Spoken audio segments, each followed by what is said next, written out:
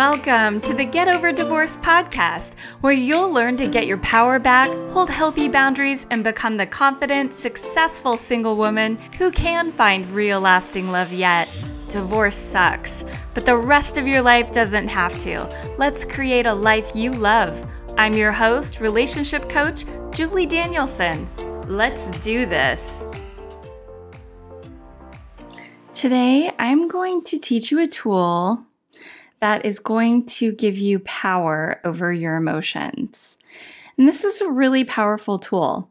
So if you're easily triggered by your ex or by your kids or by your mother or your boss, whomever it is that pushes your buttons, you're going to get this tool so that you can stay in control and hold your power. You no longer have to lose your shit. And I call that giving your power away or being triggered. Now, this tool isn't absolutely perfect. It does take practice. Knowing it is not enough. You're going to need to sit with it and you're going to need to journal around it in order to really sink it into your psyche. But this tool is called the Think, Feel, Act cycle. And we're going to start with the first word, think. You have power to create your thoughts, okay? Imagine a pink elephant right now, right? You get to create your thoughts. Most of the time, we allow our thoughts to just come to us unconsciously. Now, this is when we let our primal brain rule our evolved brain. Or you can think of it as your lower brain ruling your upper brain. But your thinking and your evolved brain does have some control over your thoughts. You just need to practice it. Now, this is why that is so important. Feel is the second word in the model. Your thoughts create your feelings. Other people don't create your feelings. We're 100% responsible for how we feel. But it's what you're thinking about a given situation that is going to create your feelings. So one example is this. Let's just say you're at the grocery store and a random stranger, like a homeless person, walks up to you and calls you a bitch. You're probably not going to have hurt feelings or really be upset about it. Your thoughts would probably be that person is mentally ill. And that thought puts their actions on them. You're not taking it on and you're not making it mean anything about you. But let's say that it was your ex that did that. Suddenly, you might have a wave of thoughts like, oh my God, he thinks I'm a bad person. He thinks I'm a bad parent. And it must be true because he really knows me. Now, those thoughts are going to put you into a spin and you're going to believe them, just like your thoughts are telling the news. And it's not true. He didn't cause you to think those thoughts. You did. You allowed the negative thoughts to creep in and you made it mean that you were a bad parent or a bad person. Now, let's break it down. If somebody calls you a bitch, whose character is really on display? Obviously, it's the person that's doing the name calling. Now, if you could just think, wow, he really can't control himself, you're putting his behavior back on him inside your mind, and you're not taking it on. You're not making it mean anything about you. So when you can trigger new thoughts around a potentially triggering situation, you can feel new and more constructive feelings right then in that moment. So rather than getting angry, you stay calm. This is the act part of the cycle. The third word in the think, feel, act cycle is act. Your actions come from your feelings and your thoughts. So when you take actions or you have behaviors based on your new thoughts and feelings, you're going to be able to remain in control. But if you let your thoughts spin out and your brain immediately believes the negative words about you, then your feelings will be hurt. If your feelings are hurt, you will react either defensively or you'll fight back with your ex. Either way, you're engaging in the conversation about you being a bitch. either defensively or offensively. Either way, this is not going to give you a win. You're contributing and you're creating more anger and more toxic energy, and that's only going to be bad for you. Creating more peace and less fear is much healthier for your mental and emotional state. So another word for act I mentioned above is behavior. As humans, we can all think of a time where we behaved badly or said something or did something that we totally regret. All of those actions took place because of the feelings and thoughts that came before. Let me walk you through another example. At the time of this recording, it's late October, almost Halloween, so it's totally appropriate. Let's say you and your friends are at a haunted house at like a local community center is putting on, and you know in your mind that you're safe and nothing's going to happen. But you start to step into the dark haunted house and your friend squeezes your arm and your heart rate totally increases. You see a light ahead and you start walking towards it, and the anticipation has all of you just squealing. Suddenly, you hear a noise behind you and you can't see anything in the dark.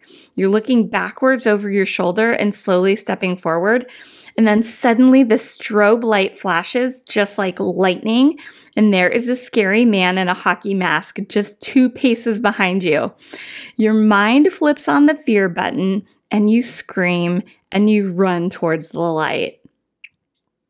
Now, when you approach the light, your heart is already racing, but you're also laughing because there's this rational part of your brain that's gently reminding you, you're safe, this isn't real. But your body is having that visceral reaction anyway. Your thoughts in this cycle is, oh my God, this is scary. And it's overpowering the rational side of your brain that's saying this is safe. Your feelings are to be scared and your heart rate matches that. And your actions are to run and get through the haunted house faster. Now, it's also possible to go through the haunted house without getting spooked. You just have to engage your thinking brain every step of the way. Rather than getting caught up in the spooky moment, you can just keep reminding yourself over and over, I am safe, this is not real, and you will probably stay calm and cool as a cucumber throughout the whole thing. But of course, if you're in a haunted house, the point is to be scared and to allow yourself to be swept up in the moment and feel that excitement and fear. However, if you're face to face with your ex, you're going to want to engage your thinking brain and remind yourself you're safe, and no matter what he says, it is not a reflection on who you really are. Now, the truth about the think, feel, act cycle is it's going to create the results you have in your life. You can either go through the cycle unconsciously and let your unconscious mind create results in your life, or you can consciously create your results by engaging in the think, feel, act cycle on purpose. Your thoughts ultimately will create the results that you have in your life. Here's an example. I've been remarried for 10 years and I've known about the think, feel, act cycle and I apply it to my current marriage. I choose to think loving, kind thoughts about my husband, and I don't dwell on the little things. I talk about him like he's the most amazing, handsome, smart man on earth. Well, he is. And because I think those thoughts, I believe them. Belief is just thoughts that you keep having over and over again. Belief is the thoughts your brain goes to quickly because they're easy to access. Because I believe these thoughts, I feel more attracted to him. I feel more connected to him. I feel more in trust with him. And all of this because of my thoughts that I choose to have about him. Now, the women I talked to, and myself included in my first marriage, I did not employ this tactic. Like the women in my Facebook group and the ones that I talk to all the time, they easily had 10 or more criticisms a day about their ex. And they thought about those criticisms and they stewed on them. Those thoughts created feelings of resentment, contempt, even anger, sometimes despair. And when you voice those criticisms, it even creates defensiveness and resentment from him. Can you see how this is a problem? Dr. John Gottman wrote about the relationship killers, and one of them is criticism. Now, this doesn't mean I never get annoyed, but I'm on to myself and I try to give more kind interactions to my husband than I do the critical ones. So the results we have in our relationship is a stronger, deeper connection, good communication. I feel heard and ultimately I feel loved. So I want to touch on the magic moment of the Think, Feel, Act cycle. That moment is when something happens that stirs you up. You feel your body beginning to react. Maybe it feels like a tingle of anger or a twinge of defensiveness. This is the moment. You need to be onto yourself and turn on your heightened awareness. In that magic moment, you get to make a decision. You get to choose your thought. You get to respond calmly and carefully. You get to use the prepared reaction that you created in advance. This is what it takes to build your mastery of the Think, Feel, Act cycle. Pay attention right in that moment.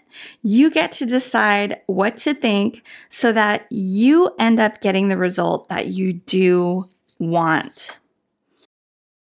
Now, this is the conscious Think, Feel, Act cycle versus the unconscious one where you just react to whatever offended you with anger or resentment.